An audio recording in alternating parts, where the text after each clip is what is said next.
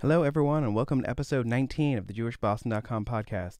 We have a very special podcast today. We are talking with Stephen Tobolowsky, who is in Dallas at the time. So the sound's going to be a little bit off because he's on the phone, but it's an amazing conversation about his book, My Adventures with God, A Personal Pentateuch. He'll be in town on May 1st at the Vilna Shul, but we talk about his book. We talk about a lot of things that aren't timely, so if you don't listen to this till afterwards, that's fine too. But it's such a great talk. We're going to go right to it. So here is Stephen Tobolowsky. To the theme song.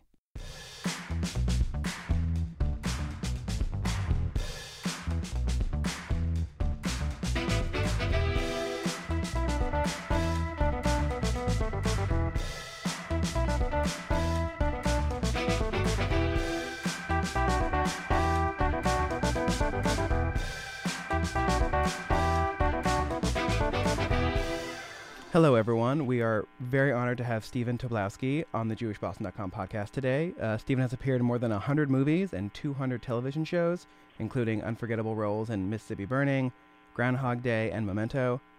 Personally, I will always remember him as Dr. Werner Brandes from the 1992 film Sneakers, which I love, as well as more recently as the CEO of Pied Piper, Jack Barker from HBO's Silicon Valley. He's the author of The Dangerous Animals Club and the new, I think just came out in the last day or two, My Adventures with God, which is out now, and you'll be able to see him at the Vilna Shul here in Boston on May 1st. Hello, Stephen. Hello, Jesse. So we are very excited to talk to you. So Boston, as a community, they just did a recent census, has about 230,000 Jews. So that's a lot of Jews for a very small area. That's a lot of Jews. That's a lot of Jews, and especially where I live in the Alston-Brookline area, or Baruchline, as it's called. You know, I see Orthodox Jews walking around on a daily basis. But you and I both grew up in what I call the Southwest. Again, arguments about what that area is called. But you were raised in Dallas, and I was raised in Tulsa, Oklahoma. And so I thought it'd be interesting to talk about what it's like being surrounded by non-Jews and how that sort of affects our Judaism going forward. It's interesting. I grew up in Oak Cliff, which is about 20 miles outside of Dallas. And this is not hyperbole. We had more Nazis in our community than Jews. We had 3 Jewish families in Oak Cliff when I was growing up. So I mean, you could count them on 2 hands.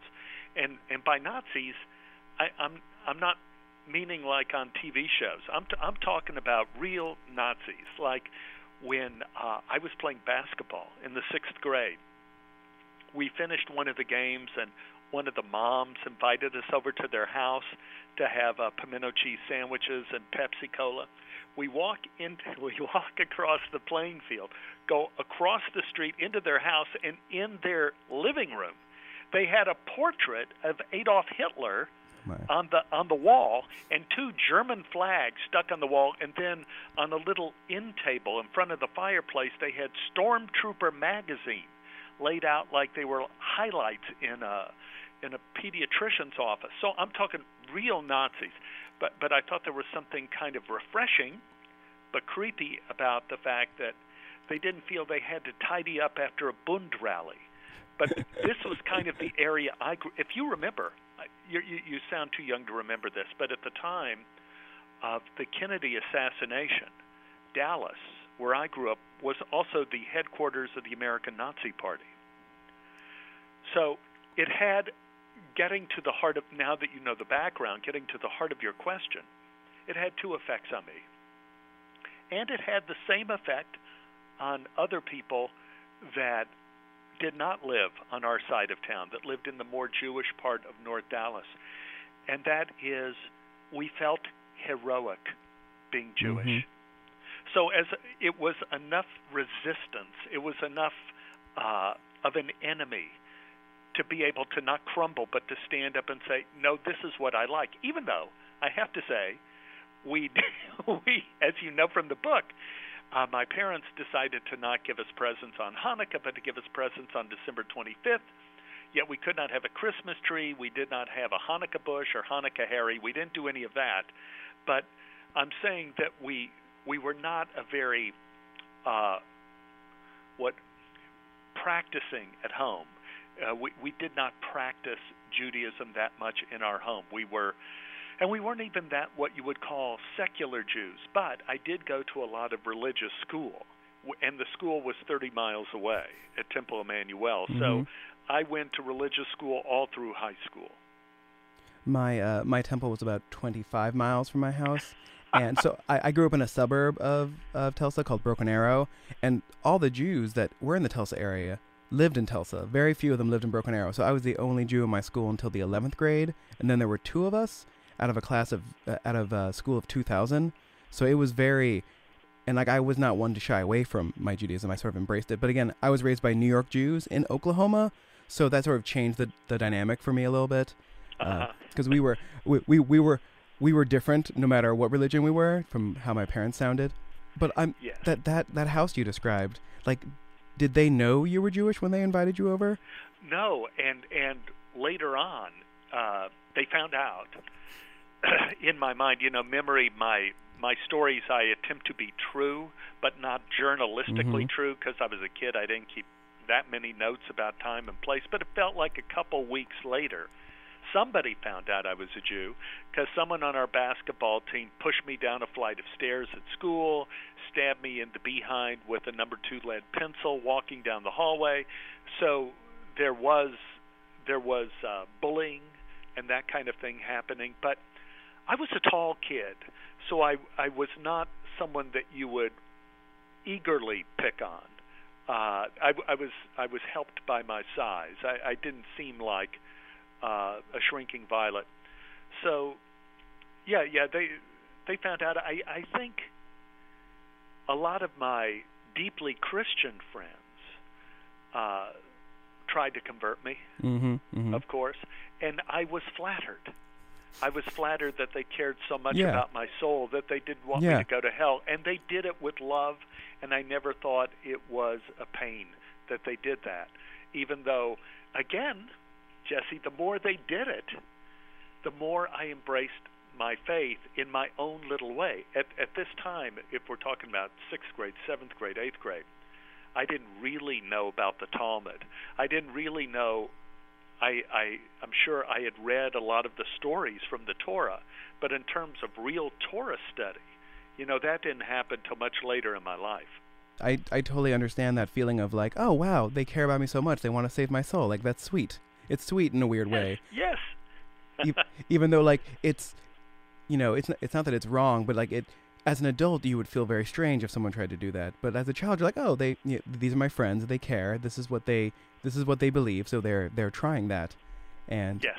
Luckily I never ran into Nazis or what sounds like the set of Man in the High Castle like you did. But a lot of the sort of anti-Semitism I ran into was all ignorance-based, not like hatred-based. So I was answering a lot of basic questions. So I luckily didn't have to know like Talmudic answers to things. I just sort of had to be like, no, I don't have horns, I don't have a tail. I don't celebrate Christmas. I do celebrate Thanksgiving, which is always my favorite question. Like, do I celebrate Thanksgiving? I'm like, it's an American holiday. There's no religious aspect to it, but I cared that they wanted to learn.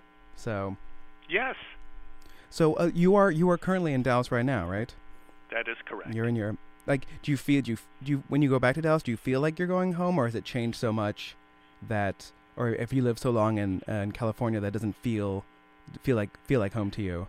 Both answers are true. It has changed so much that none of the places that I remember as a child are still there, and I feel like I'm at home. My grandfather was one of the founders of the Orthodox synagogue here in Dallas, Tiferet Israel. And it is, when I drive past Tiferet Israel, there is the Abraham Tobolowsky Sanctuary.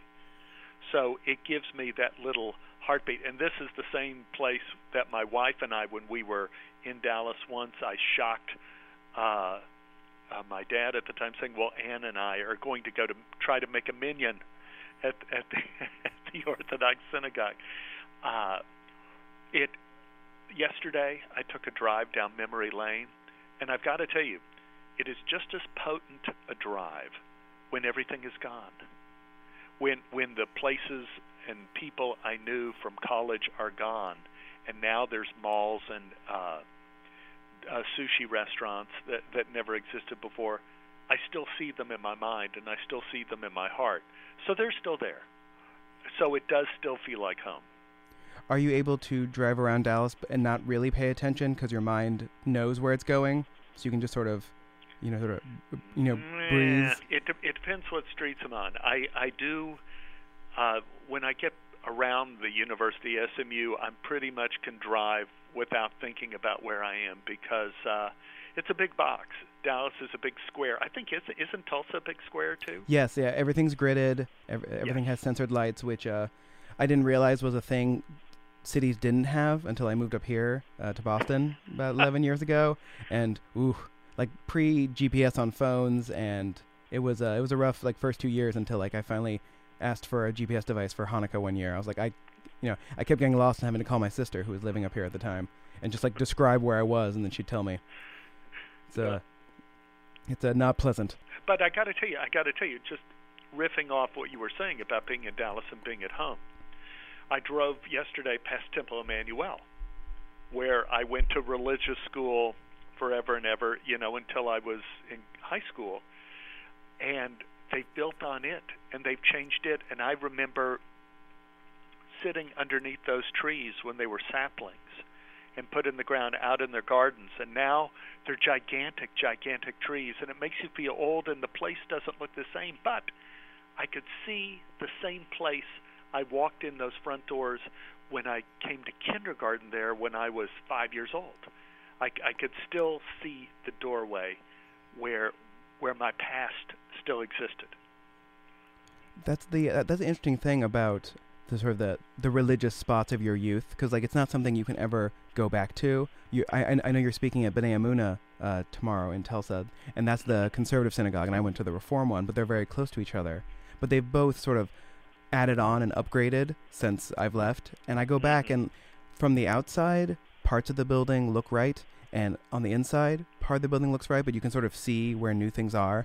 But then, there'll be a small like alcove or like a picture, and you're like, yes, I remember that feels right. It's my wife and I, we did the opening show at the Los Angeles Theater Center. It was Chekhov's Three Sisters.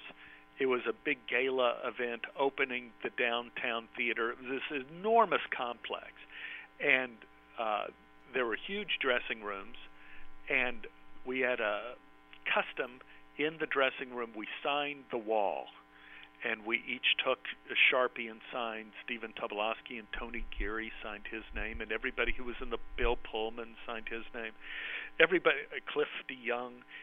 The wall was signed. Well, over the years, the theater was sold by the city. Private ownership took it over. They divided it into many small theaters. They put up walls. They repainted. And I went back, must have been 2 or 3 years ago, and I went into the dressing room. And there are walls in the dressing room now, and it's all repainted.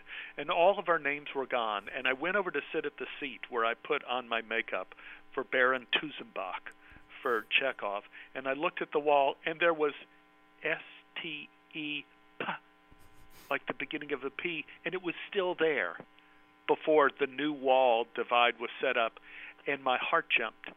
And that's the thing about the past. When you encounter something that you recognize as true from the past, and the same thing goes with things I learned at Sunday school, Bible lessons, things like this. When I encounter them again and they become new, it has an additional power instead of a diminished power.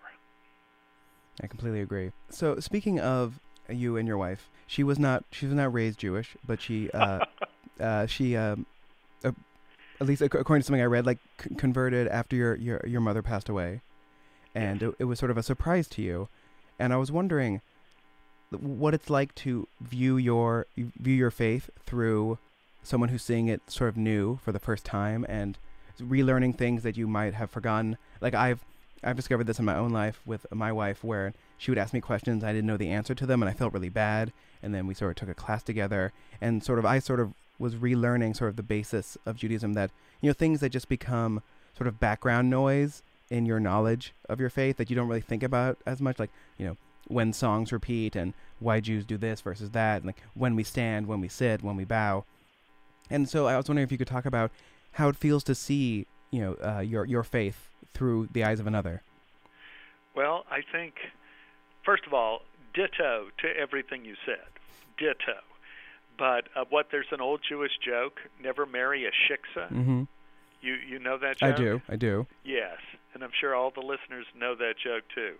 When Anne became Jewish, I had no idea because I was working at the time, and she just asked me if she could take night classes. I didn't know if she was taking leaf pressing or winemaking. I didn't know. She didn't really share with me what she was taking, and I was busy all the time, and I felt bad that I didn't ask more questions about what she was doing, that she was gone like 2-3 nights a week for a few months. And when she came down the stairs and said, "Stephen, I'm becoming Jewish," I was flabbergasted, and I didn't expect it because when we married, Anne was Baptist and kind of Episcopal witch of some sort.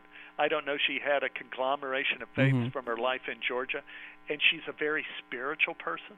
She's always been a very spiritual person, and I've always been the kind of person that thought someone's spiritual life is their business.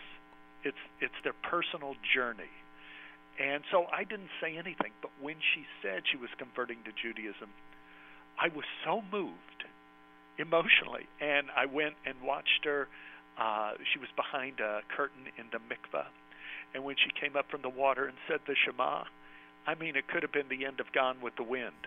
I was just in tears with a couple friends of ours and a rabbi friend. It was so moving. And, of course, what happened was she said, "Listen, we're going to, no more calamari, no more shrimp cocktail." She was saying, if we're going to do this, we should kind of do this right now. What we do in our home is what is euphemistically known as kosher style, because we never really had our home koshered by a rabbi, but we don't eat milk with meat. We don't eat kind of forbidden foods. We keep kosher style that way. Whenever we can, now this is something I put Anne, give her a gold star for the good sport. When she was still back in the days when she was an Episcopal Baptist witch, back in the older days, she would always, on Fridays, she would occasionally, I will say occasionally instead of always because it's a difficult chore, she would make challah for us. Wow. And she would light the candles. And she would say the prayers with us and the prayers for the wine. She would do that with us. And for our boys, she did this to be a good sport. And I, at the same time, let her put a Christmas tree in the house at Christmas time, in that it reminded me of my youth when Mom wouldn't let us have the Christmas tree. We couldn't have a Christmas tree in our house, but we did celebrate present giving on December 25th. And so it was a kind of a hodgepodge of practices. But once she became Jewish, the hodgepodge kind of quit. We didn't really have Christmas trees in the house anymore. We celebrate the Sabbath, and we go to services whenever we can.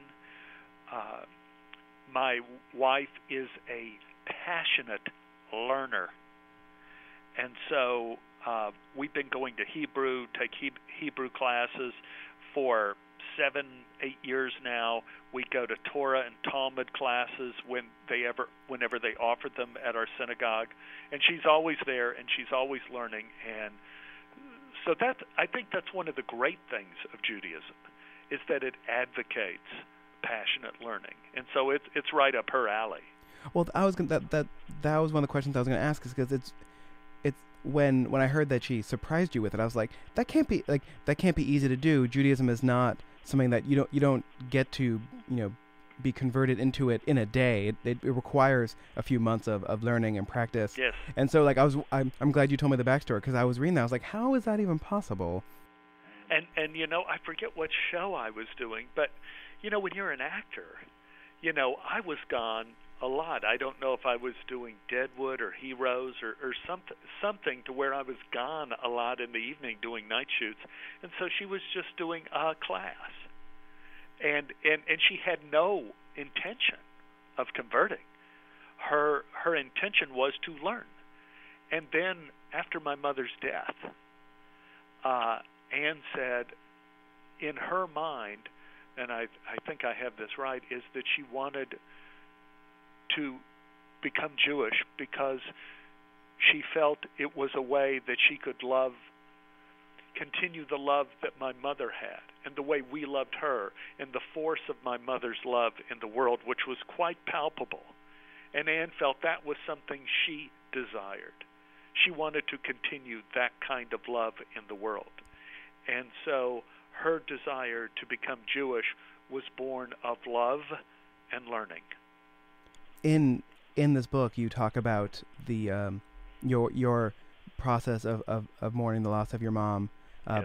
by going to Minyan every day, and sort of the relationships that get built out of that. And I don't want to spoil that. I want to make people read that part Yes. of your book because it's so incredible.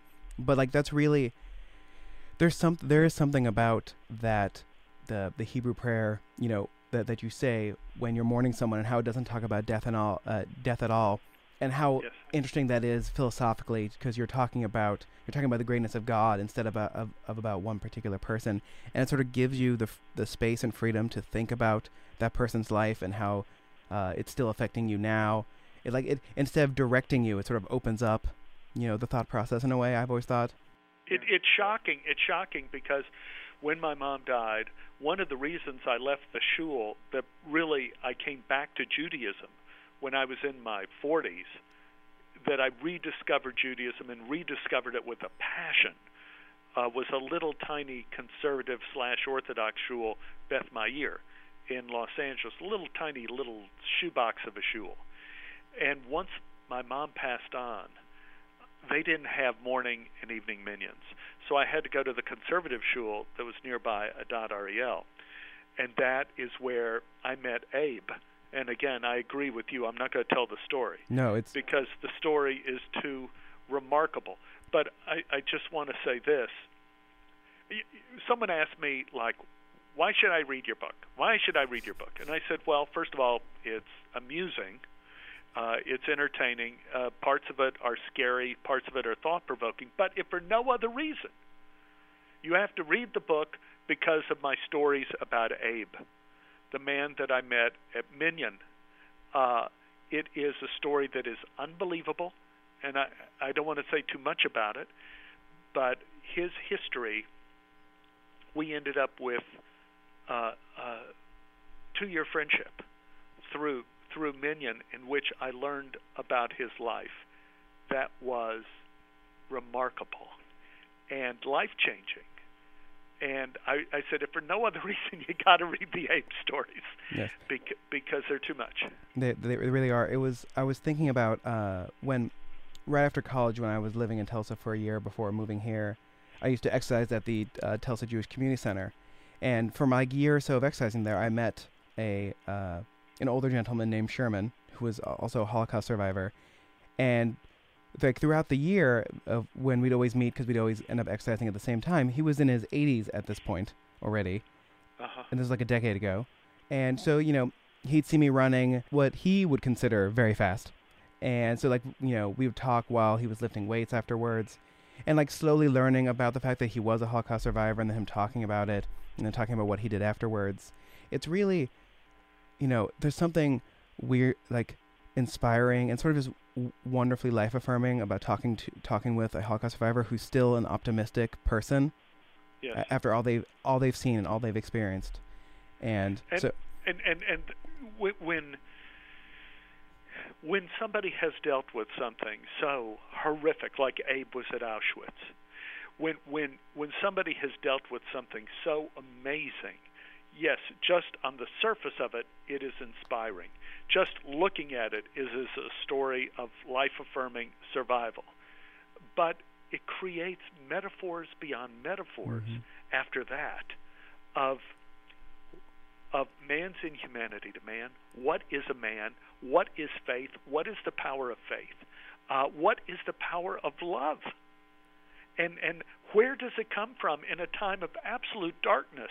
And if you could take a look at Abe's story at a time of the most absolute darkness and see that what comes from that is brightness and love and life, it is shocking. And it is not just that it's a feel-good story, but it makes you re-examine the goodness of humanity, which I got to say, I've never been a big fan of. I've never been like one of the big rah-rah, we love humanity. Yeah. I mean, there's, unfortunately, I know too much history. But yeah. but the Abe stories make you reconsider what is a man. I mean, it also made me reconsider what I thought of all of the Germans who were working at the camps. That was absolutely. Again, not to spoil it, but there's a surprise there that I did not see coming, and absolutely, and that was really incredible. Incredible. So, one of the things, not that we're going to spoil other parts of the book, but I wanted to talk about your chapter on the Shema and how your rabbi sort of told you how to take Judaism on the road.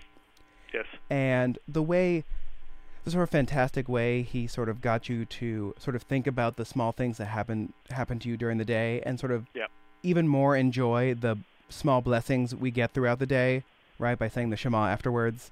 And the thing, first of all, in general, one of the things I love about Judaism is that it's so absolutely directly connected to life, is that you don't say a prayer like a blessing without performing an action afterwards, right? You say the blessing of the wine, you drink the wine. You say blessing for bread, you eat the bread. Blessings are attached to things. The one blessing that was never really attached to things for me was the central prayer of Judaism, the Shema. And when I was going to Canada, I didn't know what I was going to do because also, you work a lot of times on the Sabbath. You work on Friday and Saturday because that Saturday is when they're able to get into businesses that are normally closed, and you're able to get different sets. So I was a little embarrassed to tell my new rabbi, the rabbi who brought me back to Judaism, that I was going to be gone for a few weeks, and what could I do? And he said, you could take a prayer with you, because a prayer is light. Takes up no space. He says, the Shema. You say the Shema. And I'm going to give the prescription because I think it helps people who hear it. I think because there are other delights in that story besides his prescription, which was utterly brilliant. He said, as Jews, we should say the Shema twice a day. He said, do you do that? And I go, well, at services I do, and when I think about it, I do. He says, okay, this is what I want you to do. For a week, first week, I want you to say the Shema twice a day. Right. And I get up to start to go. He goes, wait, where are you going? I'm not finished with you yet. He says, the second week, besides saying it twice a day, I want you to add saying the Shema whenever something good happens to you, like a little way of saying thank you. I said, okay. And he says, now the third week you're away, I want you to add saying the Shema whenever you've avoided disaster or a catastrophe. And that should do it. I said, do what? He says, that's all you'll need to know how blessed you are. And I got to tell you, at the end of 3 weeks, I was saying the Shema like every 5 minutes, day and night, and the malaise that comes into people's minds, and the idea, oh God, I have so much to do, and we get so negative. I don't know, Jesse, if you're familiar with John Gottman, the work of John Gottman. I am not. He did brilliant work on relationships, and you can look it up on the internet. It's mind-boggling. And what he said was, what the Gottman theory is, that really the negative and the positive are not equal, that the negative is 5 times stronger in our lives than the positive.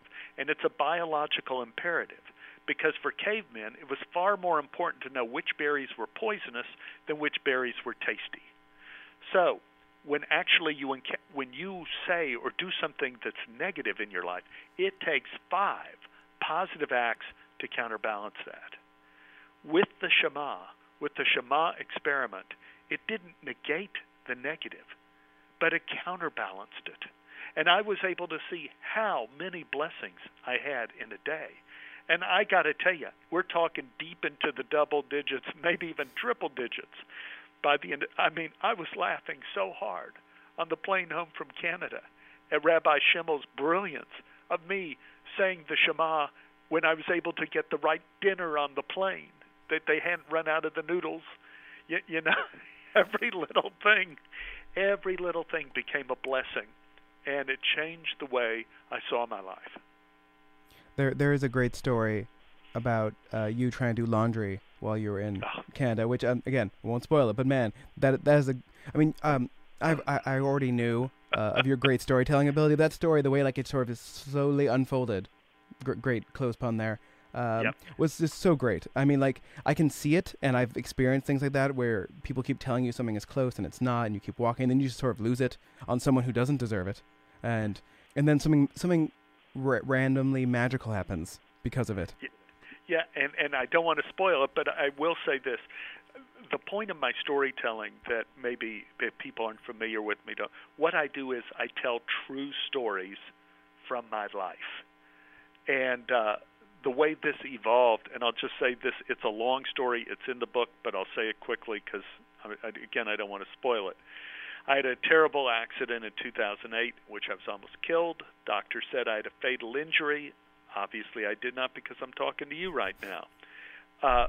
But while I was recovering, there wasn't much I could do but think, what if what the doctor said was right, and I really died on that mountain in Iceland? What would I want my boys to know about their dad? And so I began writing these true stories about what I wanted my kids to know, like first love, first heartbreak, first lessons learned about my mother, about my father, all sorts of things, showbiz, all sorts of stories, but they were true. Those stories became my first book, The Dangerous Animals Club. And Simon & Schuster asked me to do it. They said that the spiritual element of my stories was having resonance, and could I continue doing those kind of true stories but connect everything with a spiritual thread? And that's what my adventures with God is. And that's why, the story of the piano, as ridiculous as that story is, and about me doing the laundry in Canada, all that stuff, it is, it's a true story, it's a ridiculous story, and it's a meaningful story. And I think when you tell true stories, people hear the truth in what you say, and then suddenly it becomes their story as well. That is very true, and people in Boston especially will appreciate that story because street names here change constantly, and street names get reused in different parts of town, and so when you're trying to find a place, you might actually be heading to the exact wrong place. So it hit very close to home for me. Well, we're almost running out of time, so I want to talk about the fact when you grew up and you guys you gave your gifts on Christmas Day, but you didn't have a tree. You put your gifts under the dining room table. Yep. And I wanted to know if you've ever did you ask your parents why how that became the compromise? It wasn't just like in a corner or like by a fireplace or. I asked my mother when I was little why we got the presents under the dining room table. And my mother did what most people do when they're using conspiracy theories as their mode of reality. Is she bumped it up to a higher authority. She said, "Steppy doors," that's what she called me. Steppy doors. I don't know why that happens. I wrote a letter to Santa Claus. I mentioned we didn't have a chimney, we didn't have a tree. He said he'd use the back door and put the presents under the dining room table. That's what Santa Claus said. Now, I don't know why. You'd have to talk to him about it.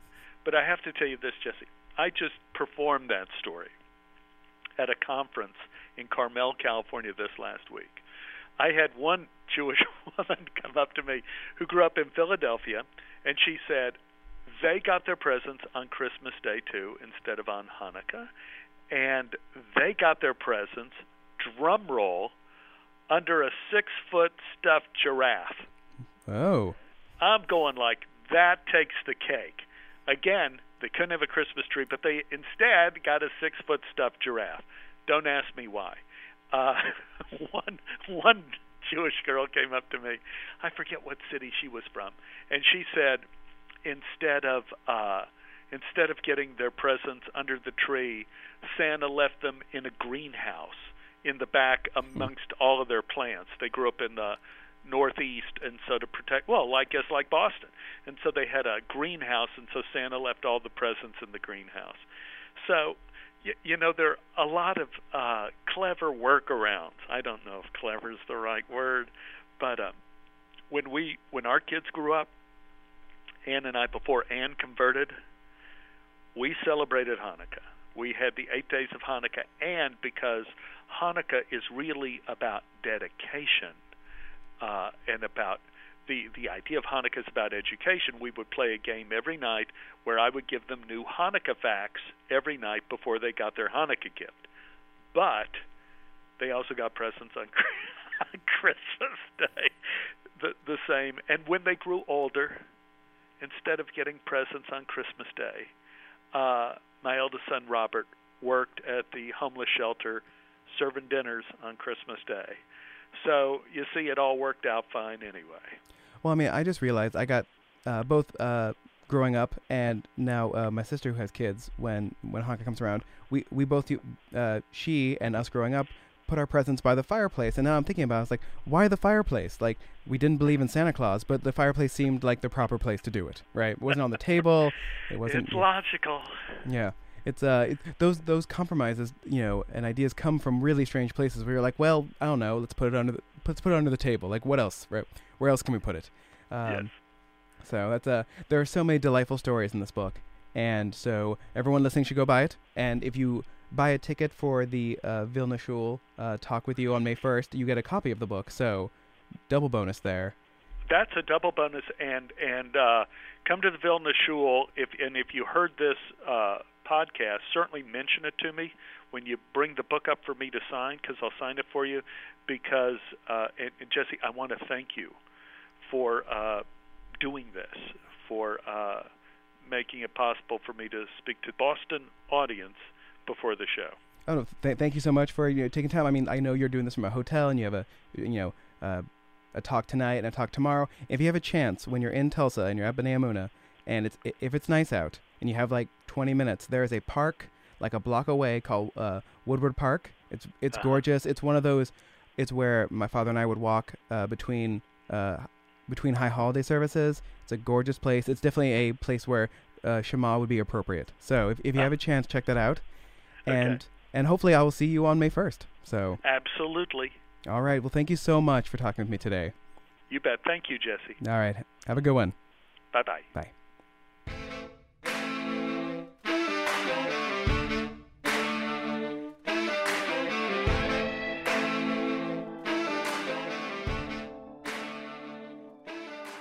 I hope you all enjoyed that amazing conversation. He is a great storyteller and an amazing person.